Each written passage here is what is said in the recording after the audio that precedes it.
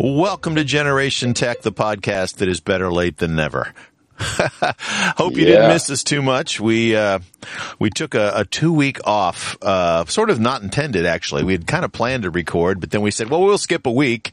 And then we had a little bout with COVID that kind of put us off for another week. And so, while I was out visiting you, you came down with COVID. So, but, came out on the other end okay, so that's good. That's the important thing, right? Yeah, well, except that yesterday, as Haley called and I answered on Mom's phone, and she says, "Dad, you're sick." And when you called me this morning, you said, "Hey, you don't sound good." Yeah, your voice is definitely sounds a little gravelly. So, yeah. So anyway, my voice dropped about an octave yesterday morning and pretty much stayed there, but I feel fine. Although this morning when I got up, I thought, well, not so fine. I didn't get up until maybe a half hour ago. Yeah. Anyway. So, well, maybe because you were weakened with the COVID, because you seemed to feel fine then, I mean, once you finished your round of antivirals, that maybe then you kind of caught just a cold. Well, the thing is that I went to a funeral yesterday, and I was out amongst lots of people, so I could have picked up a bug there, but bunch of infected. Yeah, but anyway, if it's anything bad, I don't know whether to call Heidi and say, stay away. I don't know if you want to be around me or not, but I don't know what I'd have. Yeah, well, I mean, it's not it's not impossible to catch COVID a second time, or a different strain of it. If you've got the test, you should probably just do one just for grins, I mean, at least you can cancel. In likelihood, it's not, and so you can, mark that one off the list and say, well, I've either got a cold or, if you don't have a fever, it's probably not the flu. But anyway, rest up, feel better.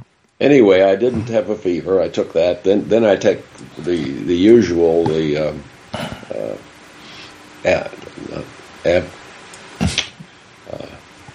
Tylenol?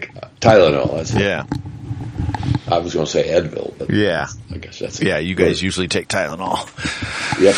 So, yeah, Such is life, in the medical technical world, right? Yeah. Yeah. So we've got a few interesting things that's been kind of in the news with. We got a few things bubbling up. We got a few things. Oh, first of all, let's back up a little bit. Over the course of dealing with COVID, you got a little bit of not computer technology, but just some technology. A separate pulse oximeter we ordered from Amazon, inexpensive. Yeah. And the reason is because we know that it's on the Apple Watches if you have a certain year of Apple Watch. Yeah. But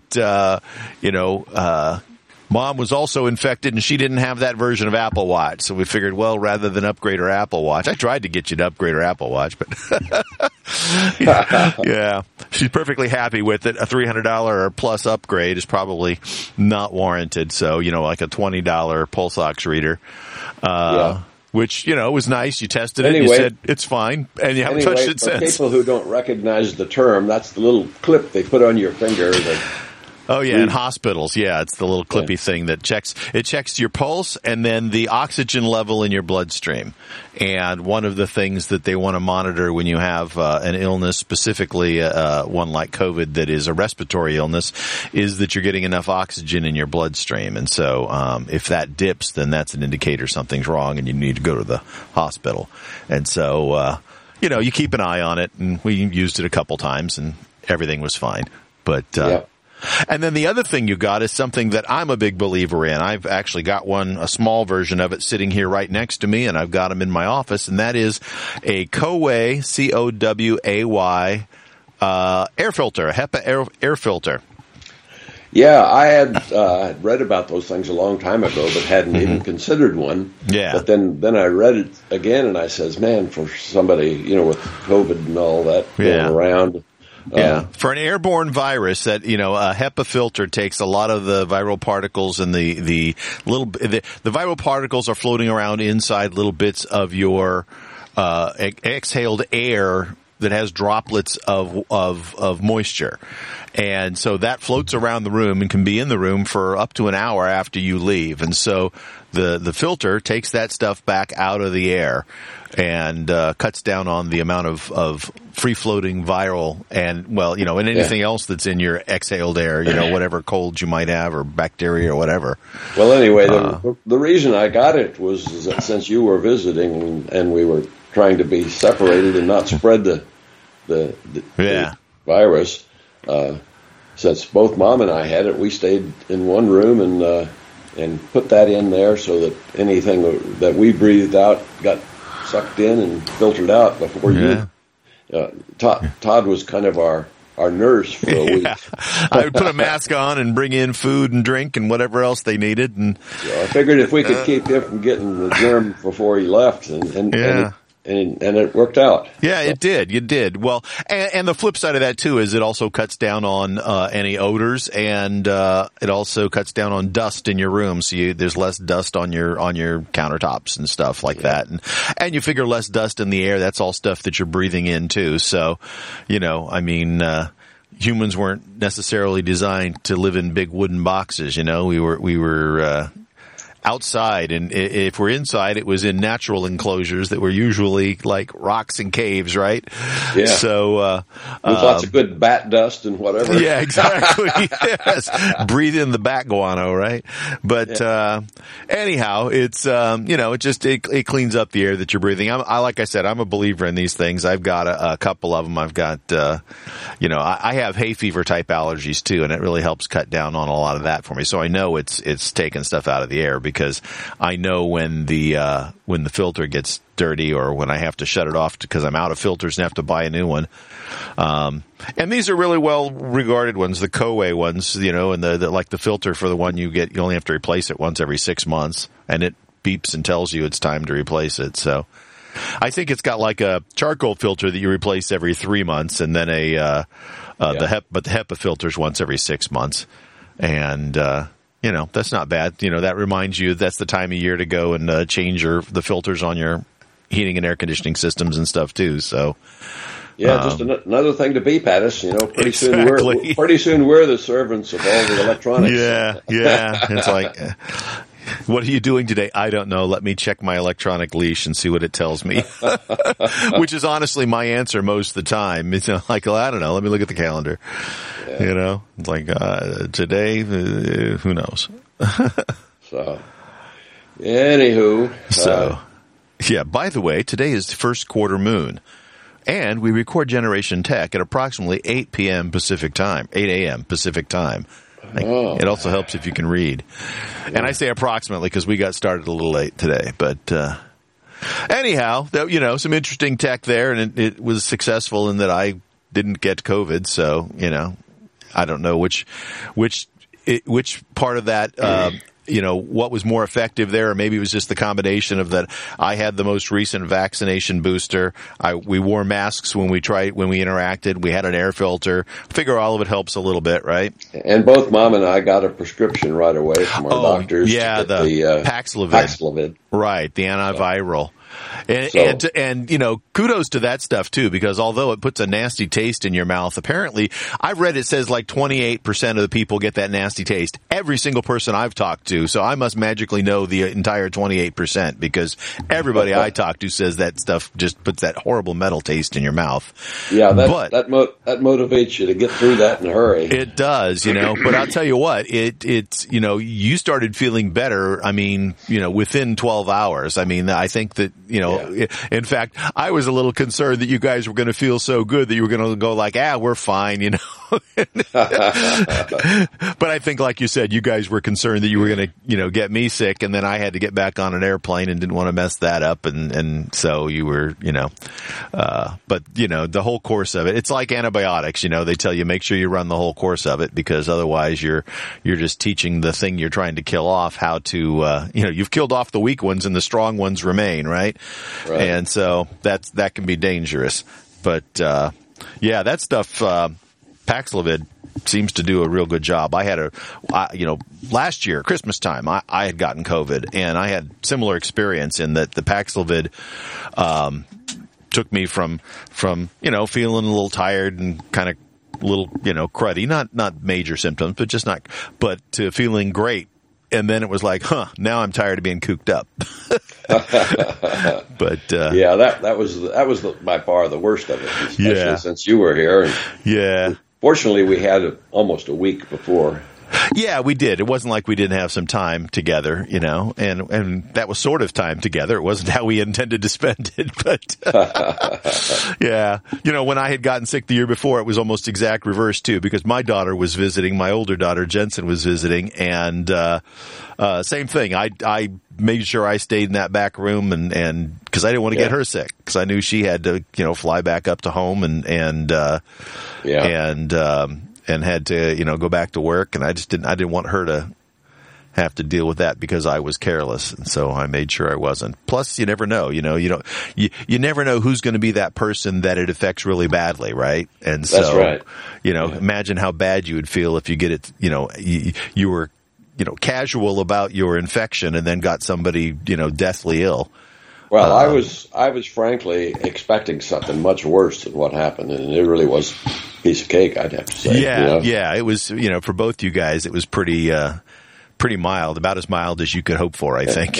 And we're in the crowd that's, the bigger concern because of our age. Right. So. Yeah. So, yep.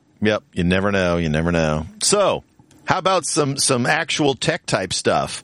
Apparently, 3D content is starting to show up in the Apple TV app ahead of the Apple Vision Pro launch. And you can tell if what you're watching is available in 3D because it puts a picture of like a little Vision Pro type goggle type thing up on, sort of where they talk about whether it's Dolby Atmos and how it's recorded, right? Yeah. And so, I haven't gone poking around to see if they're. I had seen the little icon, and I did see it on one thing. Anyway, according to the article at that point that it was written, it was just a few 3D movies and stuff like that. Right? Yeah, and these are movies that are already. Already were available in theaters in 3D. Yeah. So it wasn't. I was like, I thought I would real quickly just check and see if, I've got Avatar here. So I'm calling Avatar up on my Apple TV. You can hear and from here it doesn't say anything. So I don't know. I don't know how to. Well, anyway, I don't know. The only thing I was wondering about, and they didn't talk about it in the article, is when they get these movies, there's some standard formats, I guess, at least off of DVDs, and there have been movie formats that presumably handle 3D in the digital world. Yeah. And I'm assuming that the Apple systems are compatible with those standards. I don't know. Yeah, I have several 3D Blu-rays, and they quit selling TVs that do 3D, but I have one of them that still did it. It was with goggles, not goggles, but with glasses, so I could sit and watch it in 3D. And I've got, I don't know, maybe 10 or 12 movies that I intentionally bought in 3D that I thought would be good 3D movies. Not every movie makes sense for that, but sometimes some of those things that have like panoramic things or space movies where you can sense the depth and the size of the spaceships and stuff. So, so I bought a couple of them just to look at. And then I bought one that was totally nostalgia for me. I don't know if you remember, but I think I was in high school. I may have been even before I was in high school. There used to be, it's no longer there. They built a different theater, but down by the Inland Center Shopping Center in San Bernardino, California, there used to be a theater across the street from what's now Big Lots, used to be Pick and Save. And on a corner? Yeah, it was kind of on a corner. and we went and saw a movie called Coming At Ya. And it was 3D, and it was a Western, and it was the world's worst Western. Yeah. It was a terrible movie. But literally anything they could stick into the screen, I think in every scene they were trying to prove their name, that something was coming at you. And they took advantage of that 3D, whether it was a spear or a tree branch or a woman's bosom or a foot or throwing fruit. I mean, there was just all kinds of stuff coming at you in every single scene, and the movie was terrible. And this was that old bad 3D where you had to wear the blue and the red glasses, It was terrible technology, terrible movie, but it was 3D, and we just thought it was kitschy, and so we didn't. I think we went in with pretty low expectations, and they were met. Yeah. As soon as you said the name, I recognized it immediately. Yep. I actually own that on DVD in 3D, and it came with some of the red and blue glasses, so you could sit and watch it. Was there a scene of a gun barrel coming out between the two saloon doors? And the barrel ended up right in front of your nose. Yeah, I remember that one. Yeah, yep. Yeah. No, there was just like I said, just anything you can imagine that they could have, sticking in your face through the 3D technology they did, regardless of what the plot line was, it didn't matter. It just stick something out at the audience. I think that almost takes the prize for the worst movie ever. I think it's got to be right there in the running. I know that historically they have called Attack of the Killer Tomatoes is the one that is often listed as the worst 3D movie ever, which, by the way, my wife knows most of the people in that movie. It was filmed in San Diego when she was in grade school, and she knew most of the people behind that. It was done as a fundraiser for a local politician down there, and he would roll it out, and people would come and laugh at it, how bad it was. It sort of became an underground hit because it was so terrible. But I tell you what, Coming At You has got to be right there. I've seen them both, and they were both just miserably bad movies. Man. Yeah. But how about the Jurassic Park stuff? I didn't see any of those. Did you see them? Oh yeah, I've seen the Jurassic Park movies. Those are excellent movies. And they were good 3D? That was early attempts at 3D. They were fine. At least in those cases, Spielberg was behind it, and so they were telling a good story. Yeah. So the story was done well, the cinematography was done well. The 3D was an afterthought as opposed to being the whole reason for making the movie. The one that they used as an example was James Cameron's Avatar, and a large portion of that is animated, and that's done in this, this imaginary world on another planet in jungles and where they have these floating islands that defy gravity and as a result, I think that probably, I saw that in the theaters in 3D, and that made a lot of sense. I'll tell you one that I regret seeing in 3D. I went and saw, I think the Regal chain has something they call 4D. And, my brother and I, Tobin and I, went and saw, a Godzilla movie in 4D. And what the fourth D is Sensorama.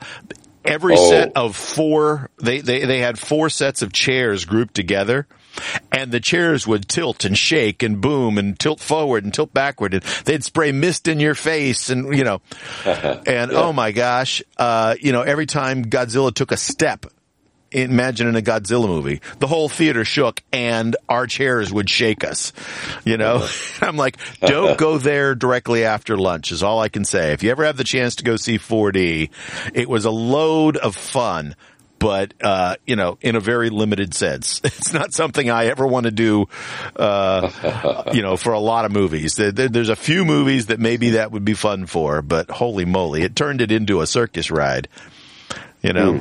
But, it was exaggerated to a point. Yeah.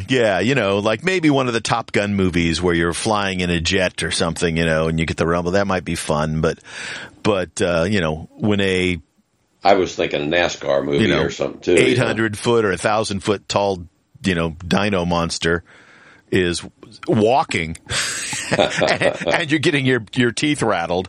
It's like, okay, well, I get it. That's kind of realistic. But, after the first 10 minutes, you're like, okay, I'm done with this. I want something a little less shaky. I imagine there's people who get up and walk out, or people who end up with headaches from being rattled in there so much. But anyway, 3D technology's gotten much better, and of course the idea of doing it through a pair of goggles like the Apple Vision Pro, I think, is going to make that something that is not only better, but actually sort of the norm. I think that you'll expect to see things in there in 3D vision. In fact, I think that they said that the iPhone can start taking videos that way with the next version that comes out, 17.2 of iOS. They're going to enable that for the cameras. I think it's the Pro cameras only, but yours should work. Then, mine should work. I'm not actually certain on that, so don't quote me. It might be on all the phones, but I think it's the Pro phones. But I hope that they also allow you to do 3D stills, because like you and I have talked about before, there was something magical about the old ViewMasters, and this would then duplicate that. Yeah. And in fact, I know there's people who are trying to decipher the encoding system that Apple uses for their 3D images and video.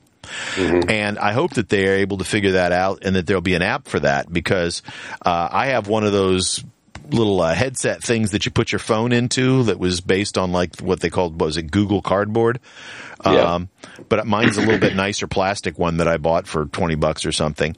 And there's some 3D stuff out there, and there's some 3D like ViewMaster still pictures that you can download to look at. And it's pretty cool technology that you could do just with your phone if you just wanted to view the 3D stuff. I'm all for that. So. Yeah, well, I have fond memories of every trip that we ever took to Colorado. We'd pick up some of those little discs and watch them for a long time after that. Yeah, professional quality photos in 3D, so you could, see the Grand Canyon, or see the and it was Pikes Peak. It was like being there. I mean, it really was a big improvement over just standard 2D. Just looking at a piece of, a photograph printed on a piece of paper.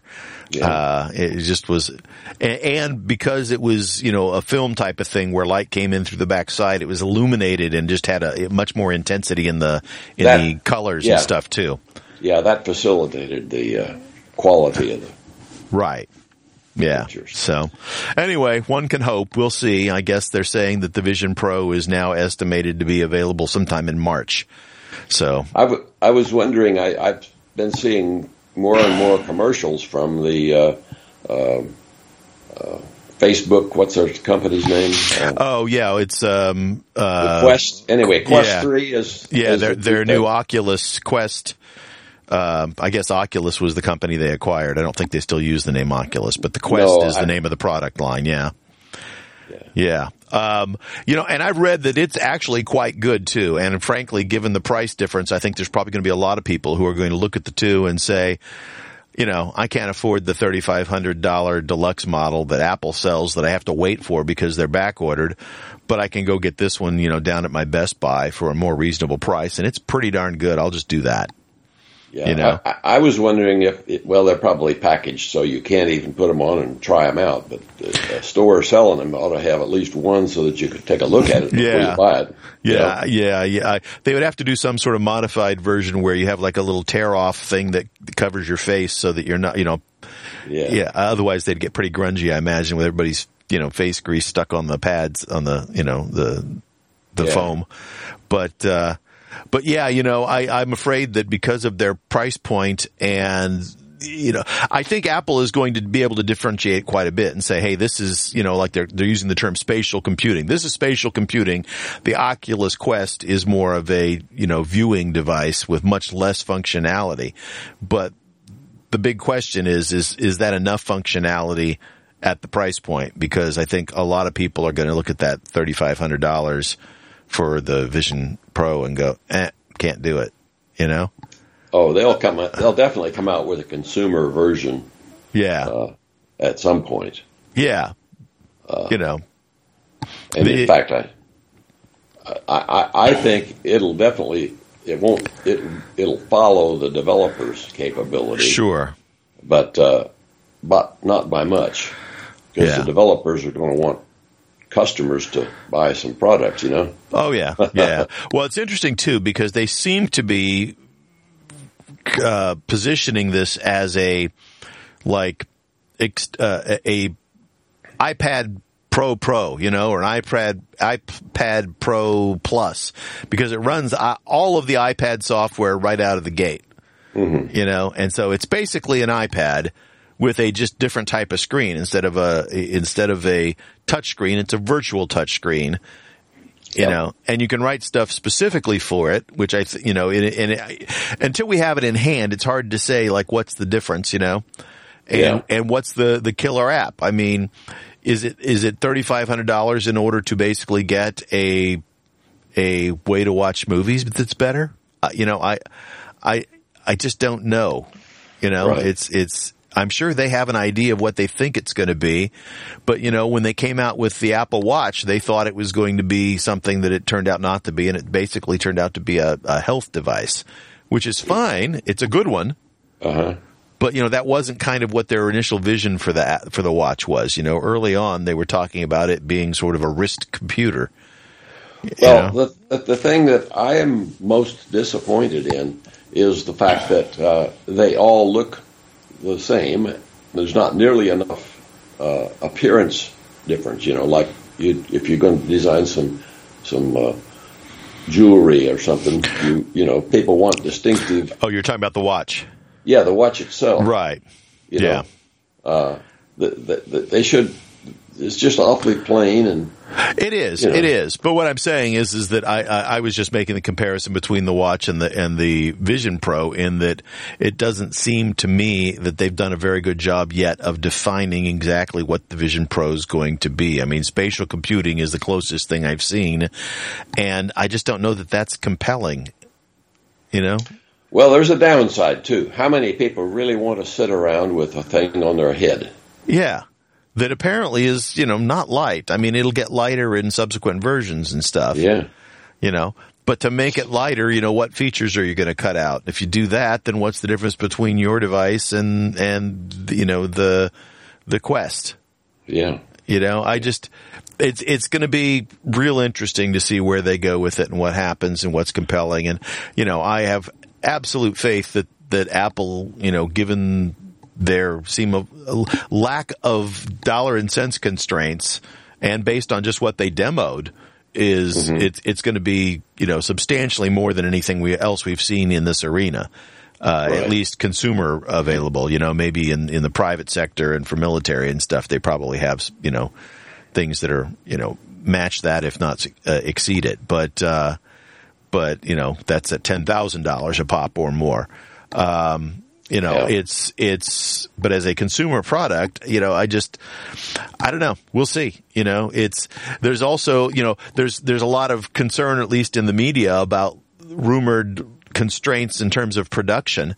And yet, remember, there was lots of, they're not going to put out the A3 or the M3 chips because there's, not enough production capability.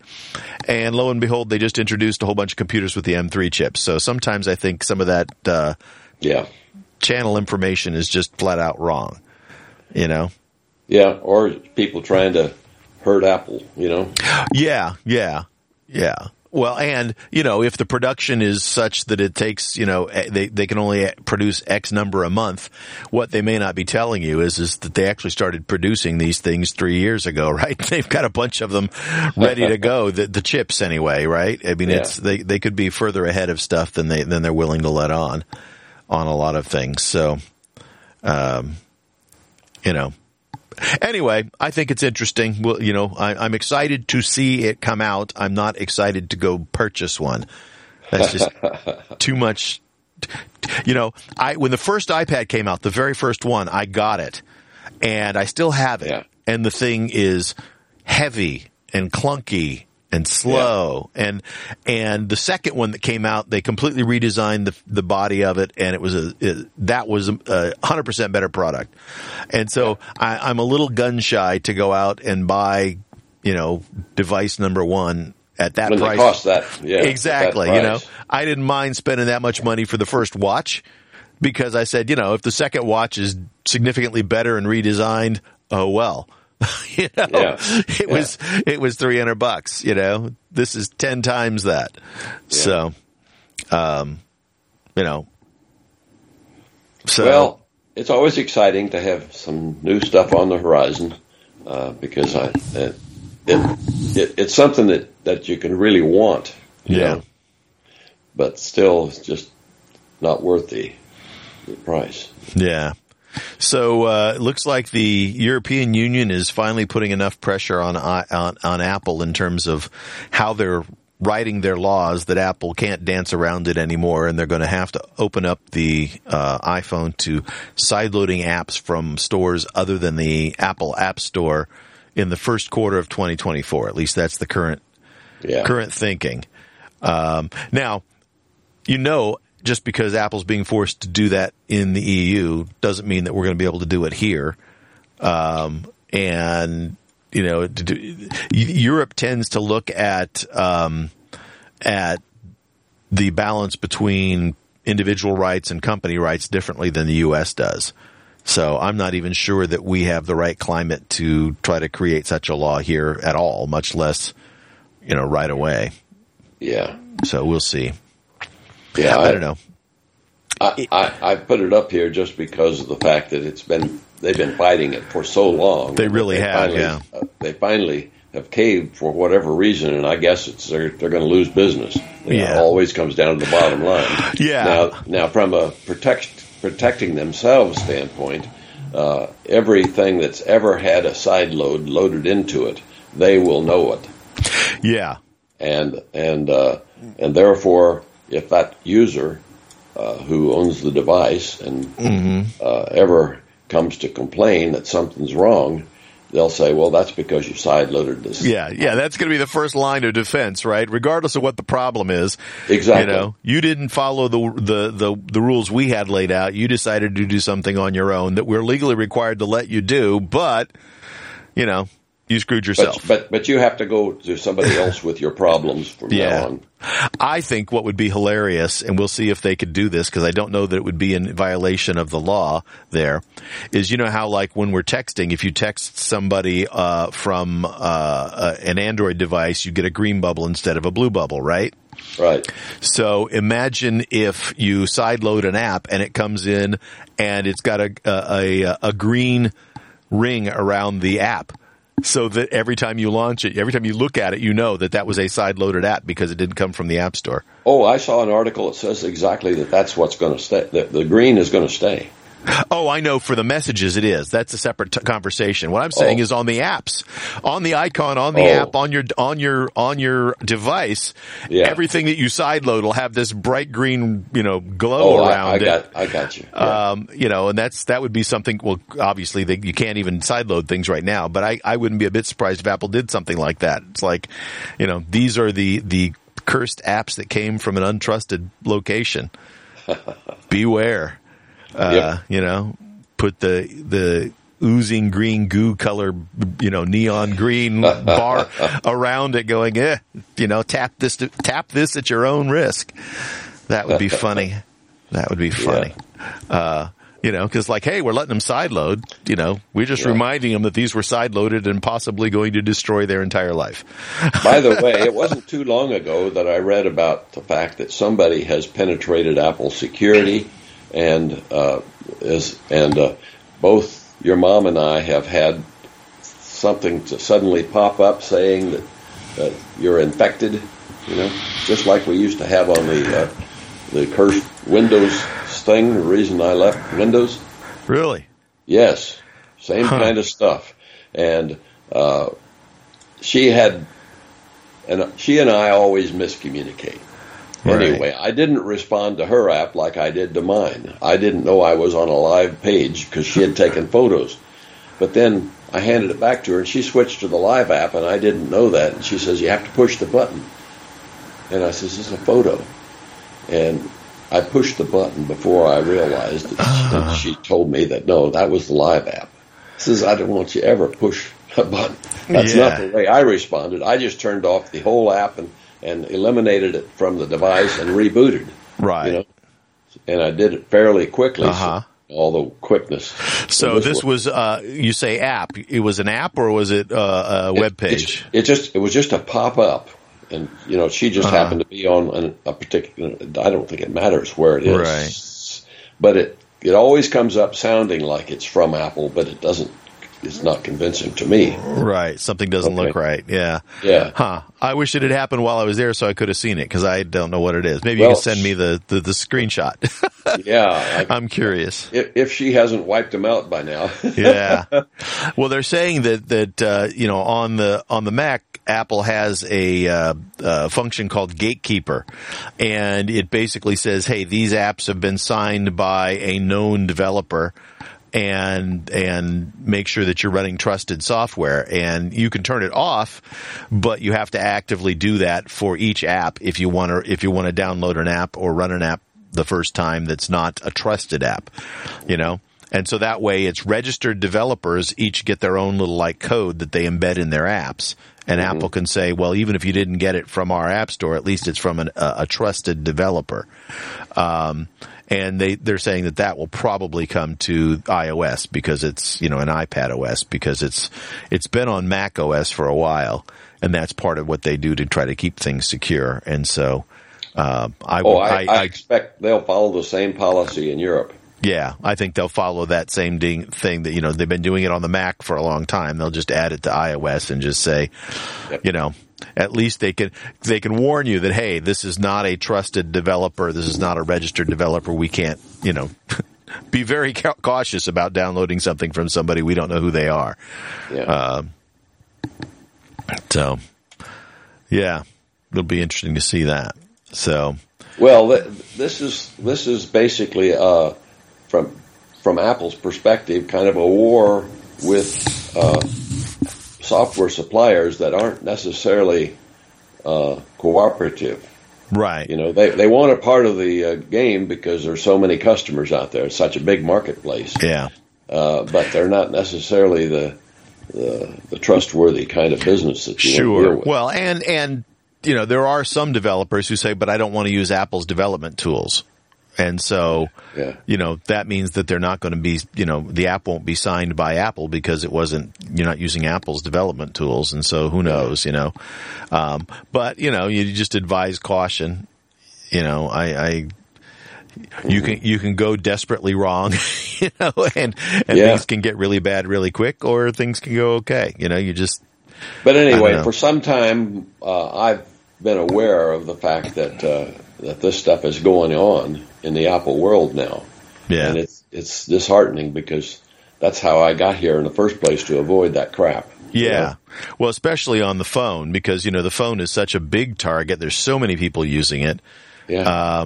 You know, and Apple's been really, really tight on that. In fact, it's a little frustrating to see governments telling Apple, no, sorry, we know you've been really tight, and that's one of the things that people like about your thing, but we're going to screw it up for you and make you take software from other places, you know, and Apple's going to, you know, and it's going to be the same old problem. But I think they're going to make it as difficult as possible, and they're going to make it non-obvious, you know, so it's like most people never use a different email app or a different messaging app or a different browser, because the default ones work fine. And I think most people are not going to download apps somewhere else because the App Store works fine. Yeah. You know, what's scary is that they will send, you know, you're going to get links saying, hey, go get this app here. And then, you know, the Apple's going to pop up a dialog box saying, you know, you have to unlock that if you want to do that. And people are going to do it, because they're not going to think, wait a minute. You know, and Apple's going to do everything they can to make sure that they raise red flags and say, hey, wait a minute, you know, that this link is taking you somewhere that's going to download stuff on your device. You see, that's the problem with these other people trying to play like they're playing nice, you know, when it pops up on your screen. Mm-hmm. It's not the way Apple would do it. Right. You know? And so right away you're saying, that's not Apple telling me that. Yeah. You know? And therefore, I don't want you to do anything, and I don't want to authorize anything through pushing any buttons. You know, I just want to go away. Yeah. And I'll make it go away in the best way I know how. You know, that's the way I view it. Yeah. Yeah. Well, and I wonder how many people know how to, like, actually kill the process, you know, running in the background on an iPhone. No, you know, no they don't. They don't know that. Yeah. You know, I showed Mom, and I showed her before, but she forgot. And, you know, yeah. I was just saying, my family knows pretty well, but, you know, they all kind of grew up with that tech.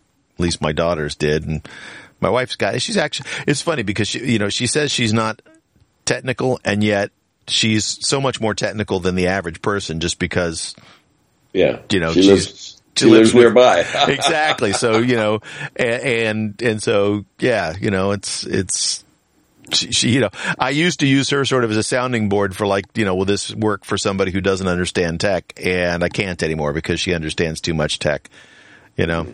Yeah. So, Google News. Google has upgraded Maps to use AI with 5 new features.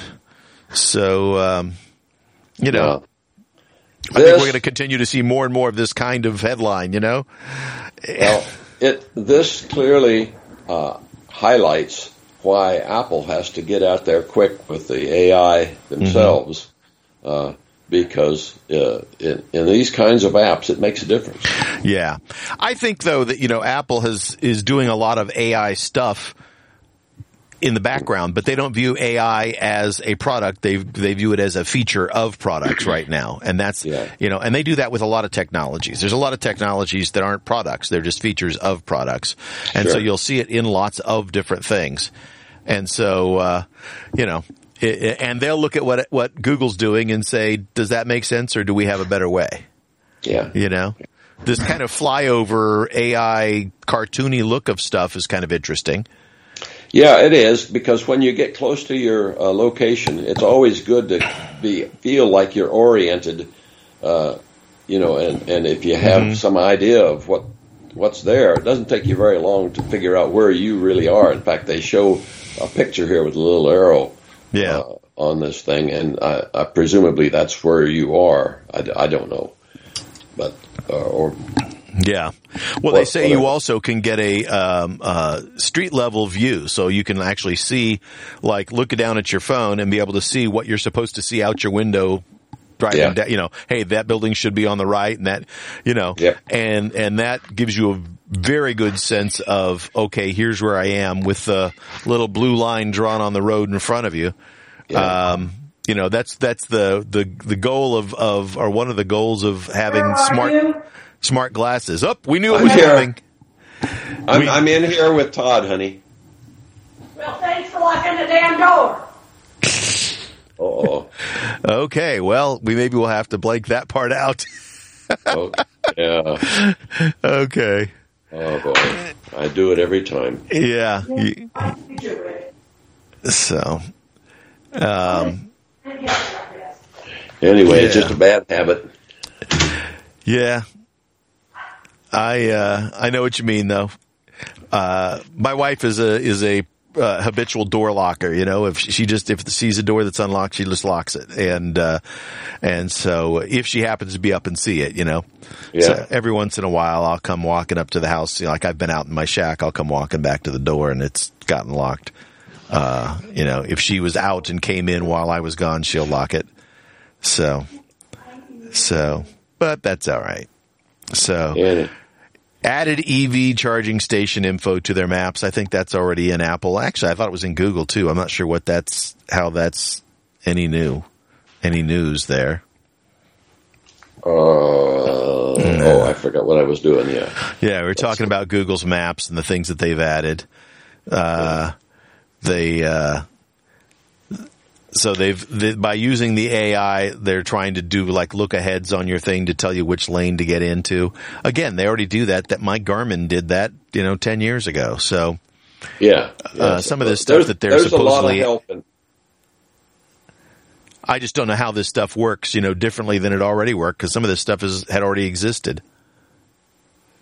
Yeah. So, well, neither one of us been Google Map users in a long time, so yeah, I don't know what that one looks like versus Apple. Mm-hmm. I use it every once in a while, and my wife is a dedicated Waze user, so I'm when I'm in the car, she uses that if she's driving. Mm-hmm. And I tend to use Apple Maps primarily, but I use Google and I use Waze every once in a while. Particularly if I'm not. Every once in a while with maps, and I'm going to say all maps, not just Apple Maps, something just doesn't quite look right in the way it's trying to get you somewhere. And so, I try a different map system and see if that makes a change that fits me better, especially because most of the time I'm using maps, I'm using it here where I live, and I kind of know where I want to go. I just am getting, I want to see what the traffic's like and see if I want to take an alternate route and that kind of thing. What is my ETA? I think I've shared before. I have a shortcut that I can trigger with a tap on my phone in the car, or I can just tell it, "Hey, I'm going home." "Hey, Shlomo, I'm going home," and it will automatically call up the maps, send me to going home, get what the ETA is, and then email my wife and say, "Hey, I'm going to be home soon. Here's my ETA," and tell it to her. So that Sure. Anyway, I think that Kurt's, the author of the article that we're looking at, has a key point here. He says, some of this stuff is nice to help you avoid traffic jams and all of that, but remember, nothing comes for free from Google Maps because they collect a lot of data from you for its own purposes. So that's the key issue right there as to whether you want to go in and try some of this. And the reason why both you and I avoid Google stuff. Yeah. Yeah. Because they say mind your privacy settings and what you share with Google. The thing is if you cut it all the way down to where it matches what Apple has, then it doesn't function. Yeah. And it's designed that way. You have to give them something about your information, which is, you decide whether it's a fair trade, but it's, yeah. Yeah. So, I'm with you. We were on the same page. That's just sort of the bottom line of all of this. And I'm glad to see that, there's some competition for, Apple, so that, some new features that just might work better than what Apple has will cause them to upgrade, Yeah. So it's always good for everybody to have a little nudge every once in a while, including Apple. Yeah.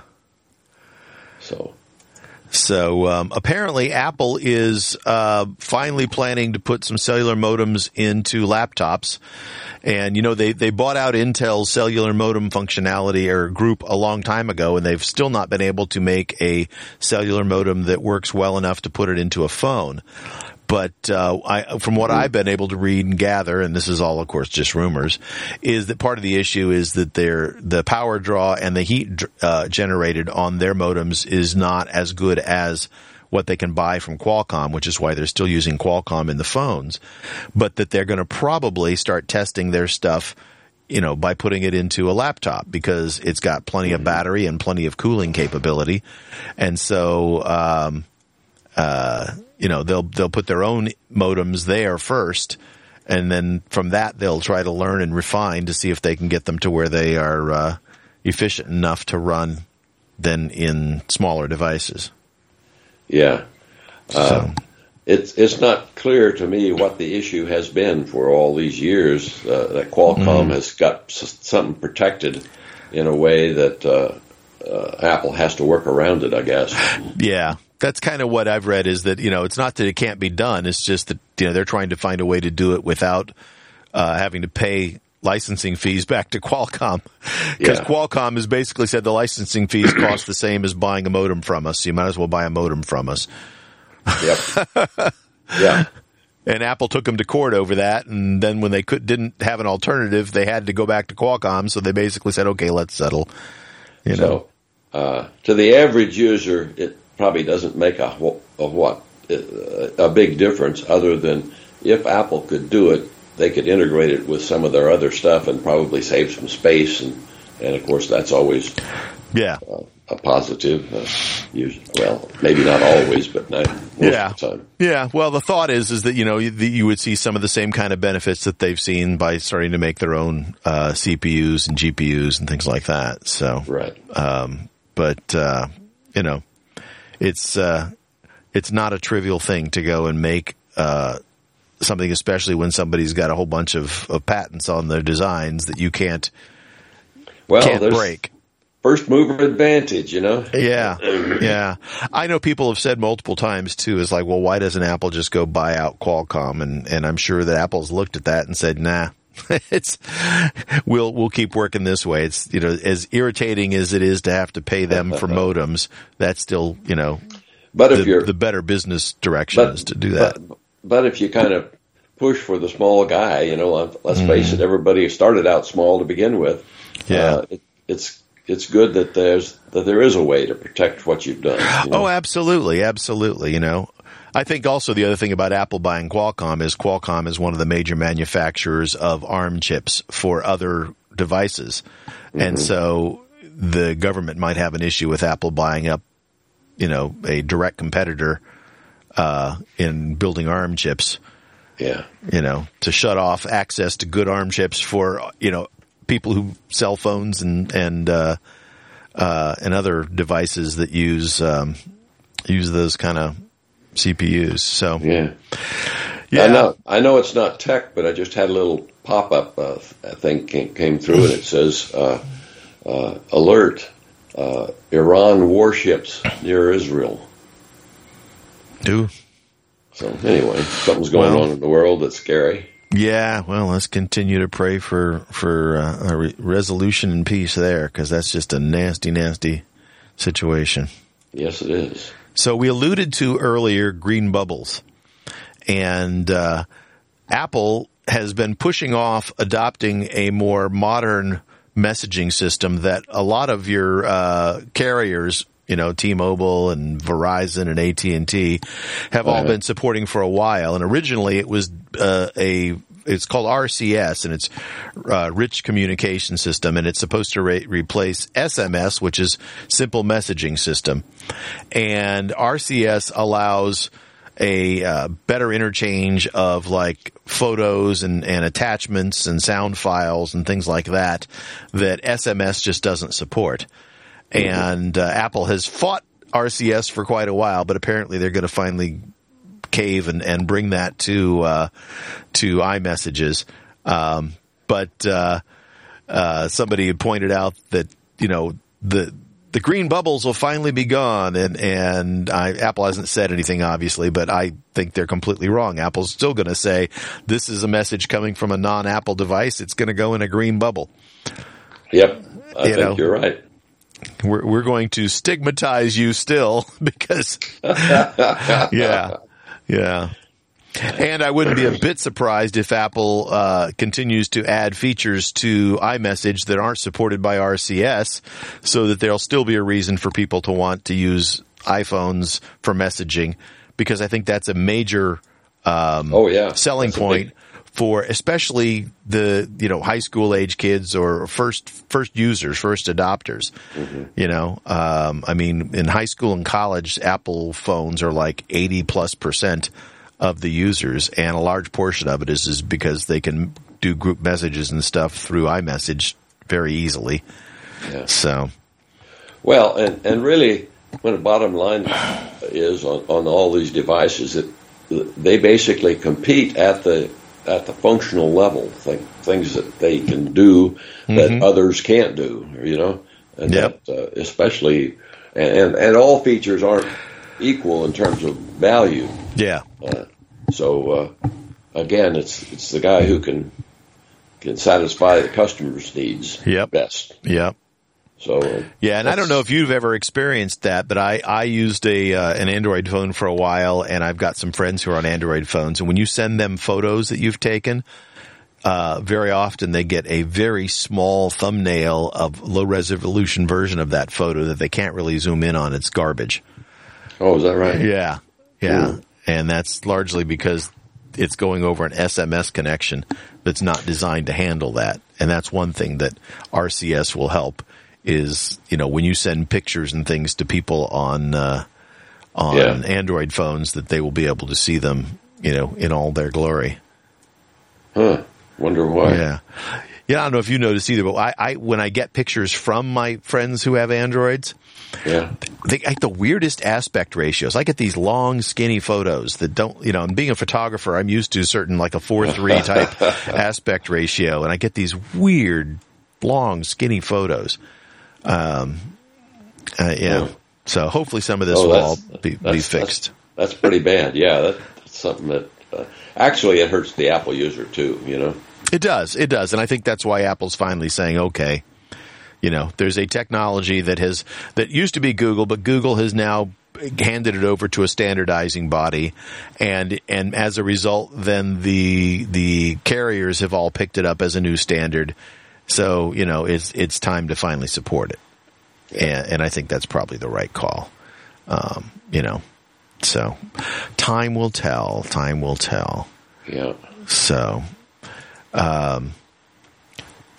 apparently, not only is it cellular modems, but Apple has also working on their own camera sensors. They're doing custom battery design and their own Wi-Fi and Bluetooth chips, which right now I believe are Broadcom. Which makes perfect sense. I mean, when somebody says this is from Mark Gurman, and so he's just pointing out that all of the bits and pieces are eventually something that they want to try to do themselves as much as possible.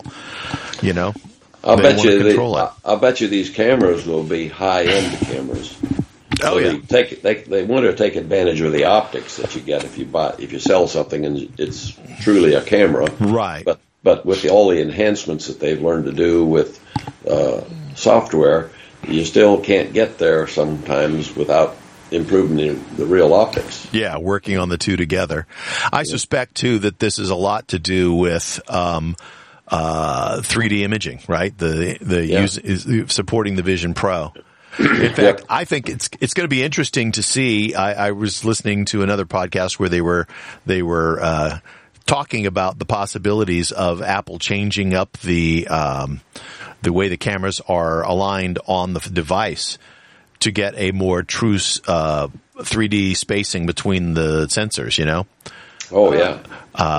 Although I think Apple's doing it with a combination of a standard and a wide-angle lens, and that the wide-angle lens, if you crop just the far left-hand side of the wide-angle lens and then use the other side as the right, I think, you're getting that aspect ratio. And you can do, aspect correction in software so that it doesn't look distorted because you're using a wide-angle lens. I think you can fake having something that's further apart. Your sensors further apart pretty well. Yeah, you can, but they pushed most of that just about to the limit. Yeah. And along with that usually comes some side effects that you don't like. So the right answer, the real right answer is you just decide to sell cameras, and the cameras could have phones built into it as well. You just refer to it as my Apple camera. Yeah. And you get with that these lens features and stuff, and you basically have the same as an iPhone. That's essentially what they're doing now, though. They're selling cameras that happen to be phones and messaging devices. Right. I mean, it's what you call it is sort of irrelevant at this point. It's just the emphasis. At least. I think that, you can do a lot of things digitally after the fact, but the closer you can get it to being optically what you want right up front, with the actual physics of the optics, the better off you are. Yeah. And so, if they start taking camera lenses and spreading them further apart so that they can get closer and closer to actual, what they call the interocular distance, the distance between the center of both of the pupils in your eyes. Yeah. Well, in terms of physical form of these things, I'm seeing these so-called homegrown cameras as being a phone, except that because it's a camera now and it's be a 3D camera, is that it will have the lens at each end of the device. Right. Yeah, well, I think they're big enough now that most people's eyes wouldn't even stretch the full length of unless you've got a really big head. That's right. But I could see a ridge running down one side of it, and they put the cameras in there, and that gives you something to kind of hold on to when you're holding your device, which makes it easier for them to continue to get rid of the edges around the glass, right? Because right now it's getting to the point where you can't pick it up without accidentally touching something. Right. I very regularly, especially when I'm in the messages, lift my phone up from like the top of the phone and my thumb accidentally touches the glass and I scroll to the top of the message list from somebody, and it's like, now I'm way up at the top, and that's like, 2 months ago messages or sometimes more. And so, I have found, though, that if you touch in the text area, the typing area, it'll zooms you back down to the bottom. But, it's very disconcerting to suddenly see you're looking at a bunch of old text. You're like, wait a minute, where am I? What's going on? Yeah. What do you think custom batteries would be? I don't know. I think maybe that's different battery chemistry. I think they, like everybody else, have been exploring that, and a lot of that has been rumored to be part of the Apple car, but they sell a whole bunch of battery-powered devices, so that same technology could be used, in phones and laptops and in watches. And Apple will, if they decide to try something, they'll try it in something that's a lower volume product than the iPhone, right? It'll start off in an iPad Mini or a watch or a MacBook Pro instead of a MacBook Air, right? Because, they sell 3 of those to every, 300 MacBooks and 3,000 phones, right? Right. Yeah, well, being a technology company, there's probably lots of ways that they can compete in the battery market, as well as in the camera market. Well, the camera market's almost been destroyed.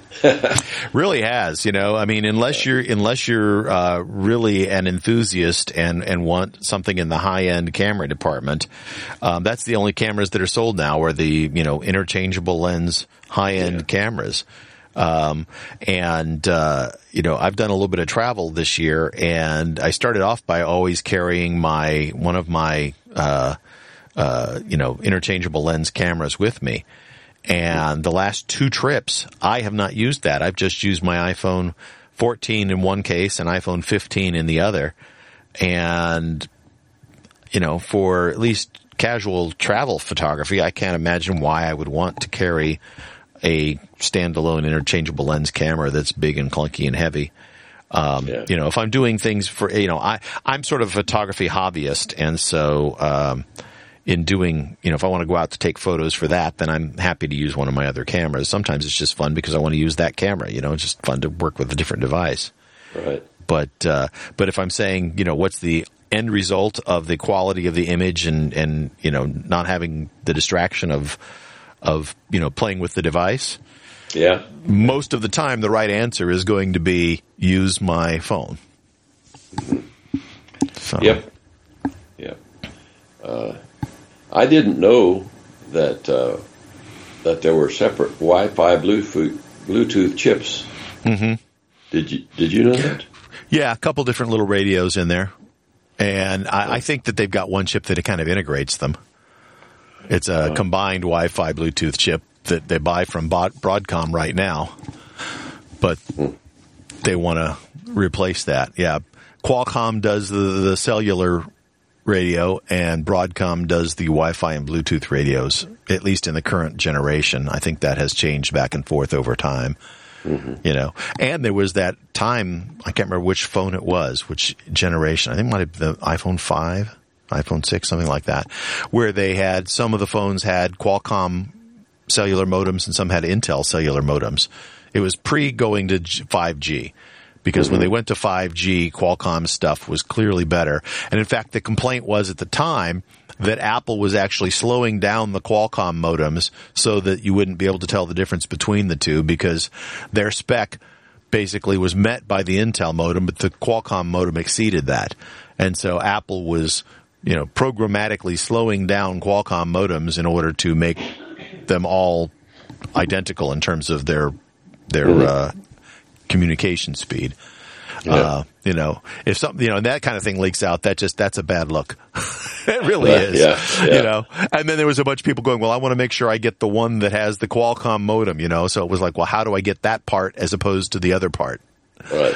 I remember that. I don't remember which phone that was, but I remember that going around. And there must be a different letter in the serial number or something. There was something. There was an identifier that you could find out, which one yours had. And I remember going and checking mine, and I don't remember which one I had even. Imagine standing in the store looking at the phone and saying, nope, not this one. Yeah, exactly. No. Bring me the other one. Well, try another one. Bring me a different box. Apple has that return policy, right? Within 2 weeks, you can just keep returning it until you get the one you want. Yeah. I think there was probably people doing that.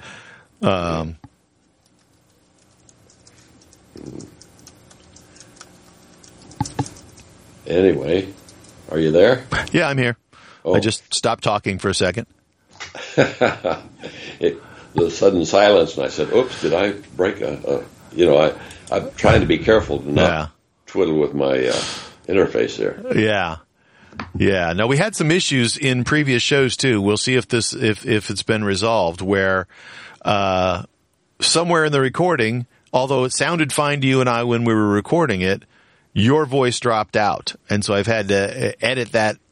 I left it in one spot because it was right near the end, and in another it was like right in the middle of the show. So I edited out part of the show.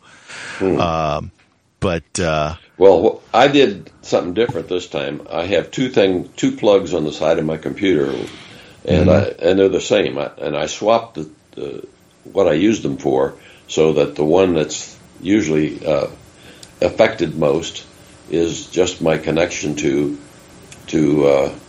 Wi-Fi. Okay, I've got it hardwired, and it kind of protects the other one from getting tweaked.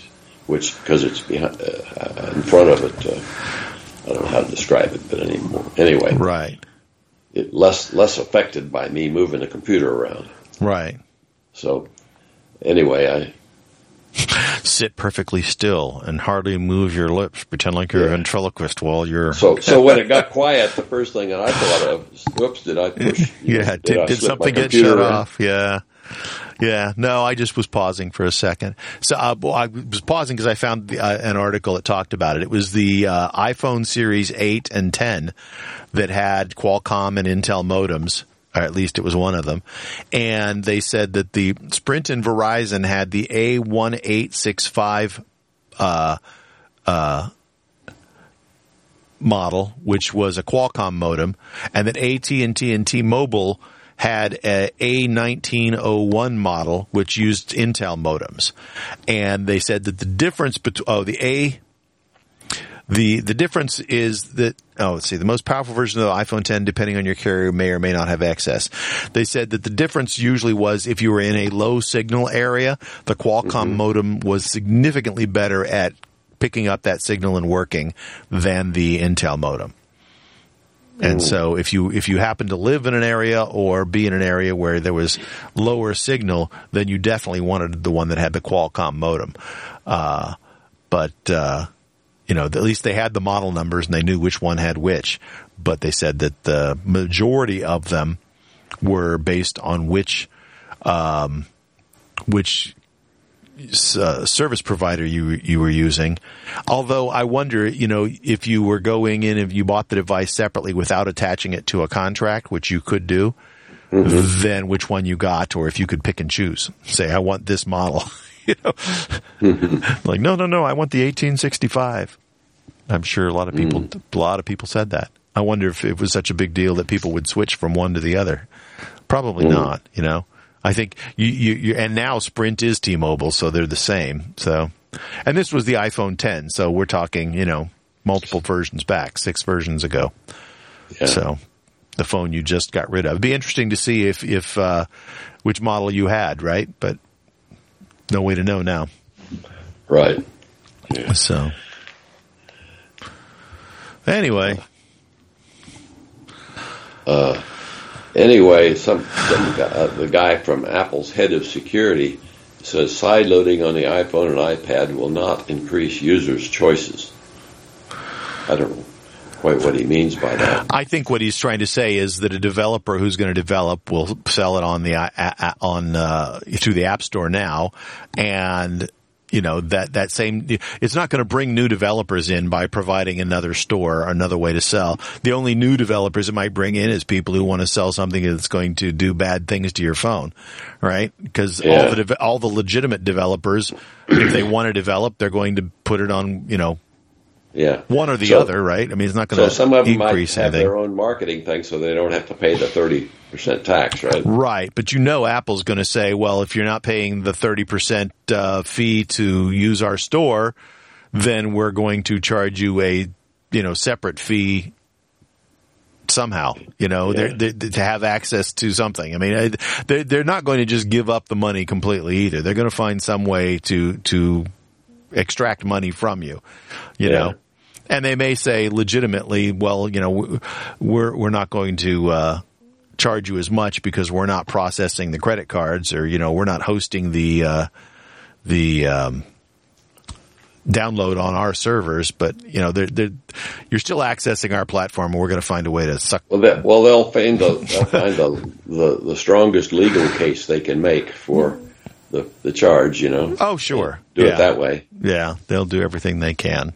It'll be interesting to see how it all plays out, I think that if I'm selling software and it's set up on my own server that I support and I do my own credit processing, I don't see how Apple can come back and charge me, for anything. Right. Now, if I'm using their store, but I'm saying I want to do my own credit card processing, then they can still charge me for the value of hosting it and everything. And, the credit card processing is 3 to 5%. So the other 25% they'll still charge me for, Yeah. By the way, speaking of those kinds of services, they have everybody's heard of GoFundMe, and a lot of people have used it. Yeah. But I went on the other day, and they basically charge what's half of 33%. That's 17.5%. 17.5% or something like that. Charged just for donating money to somebody, and there were a lot of people who did that. But if you donate that for $100 donation, which just about everybody on this case was at least $100, and that's $17. Yeah, that you're paying to give somebody $100. Yeah.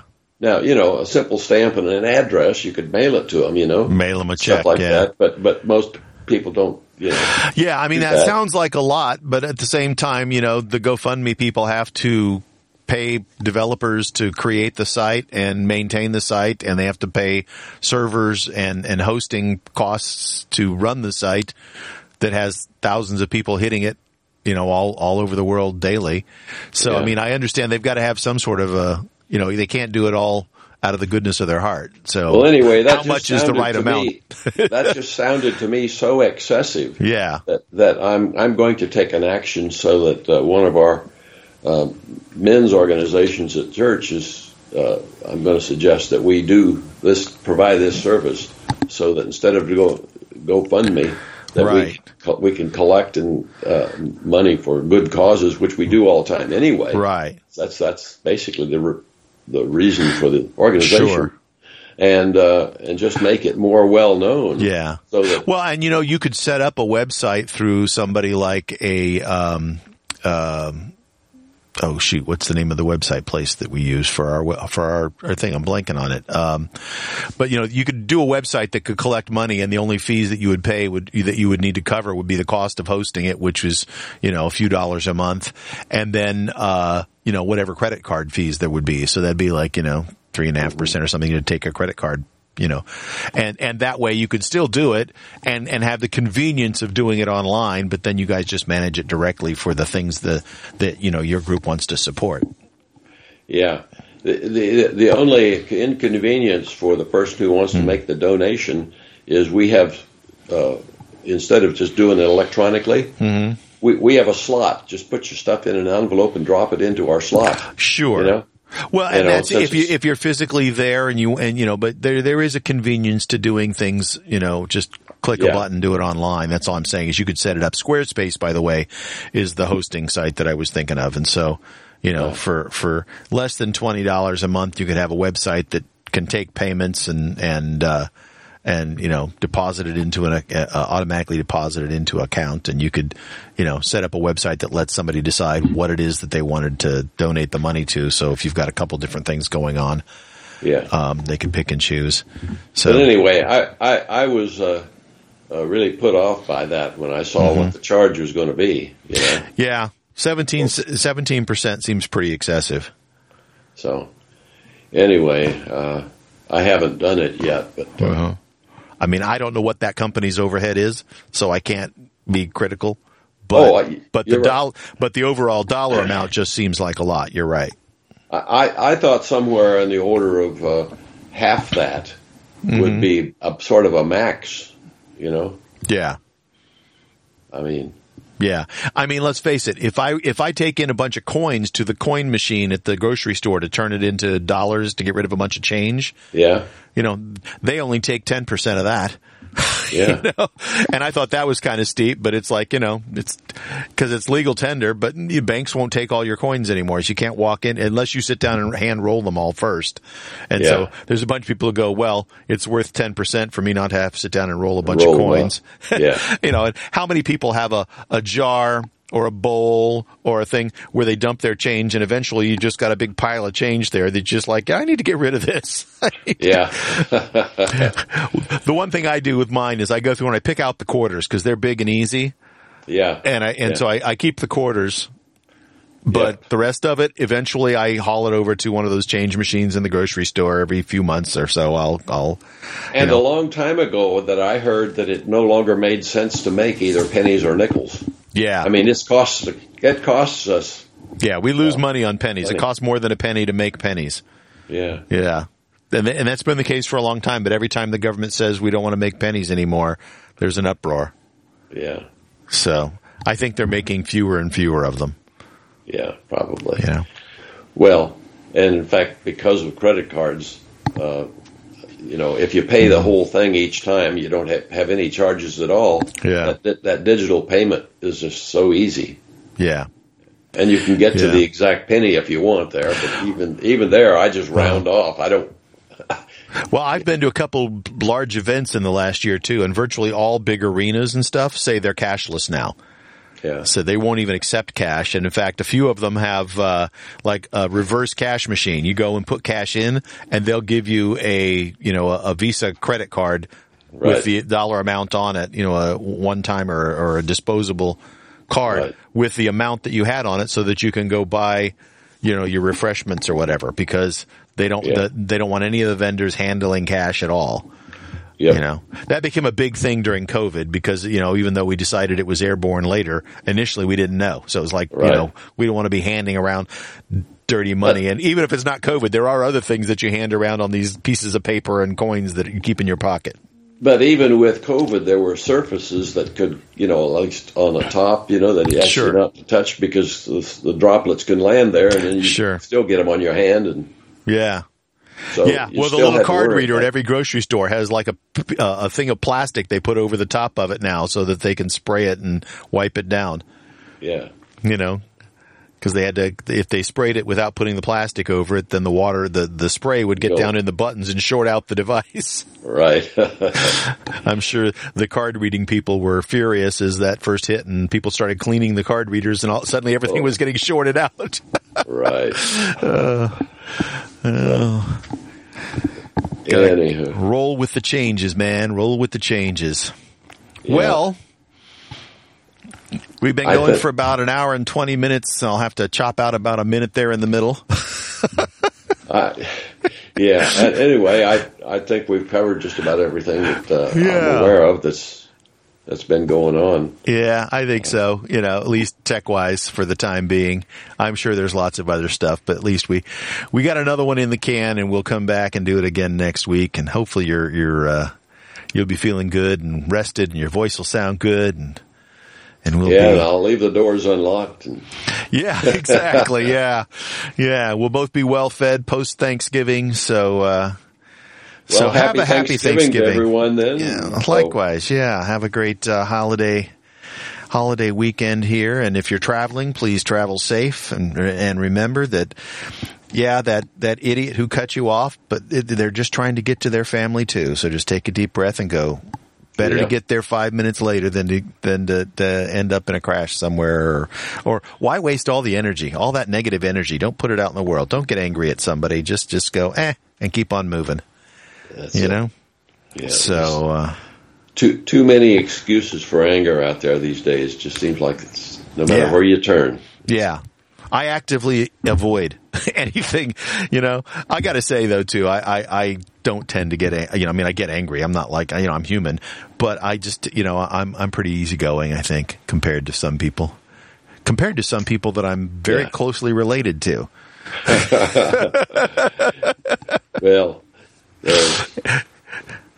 there's always some place and someone that's sure going to lose it, Yeah. Well, and I get it, it can be frustrating, especially when you're out in traffic and stuff and trying to get somewhere. And it's like, but you get there when you get there. Yeah. So anyway, God bless everybody. Have a happy Thanksgiving, and we'll be back in a week. Bye-bye. See you later, Dad. Bye, Todd.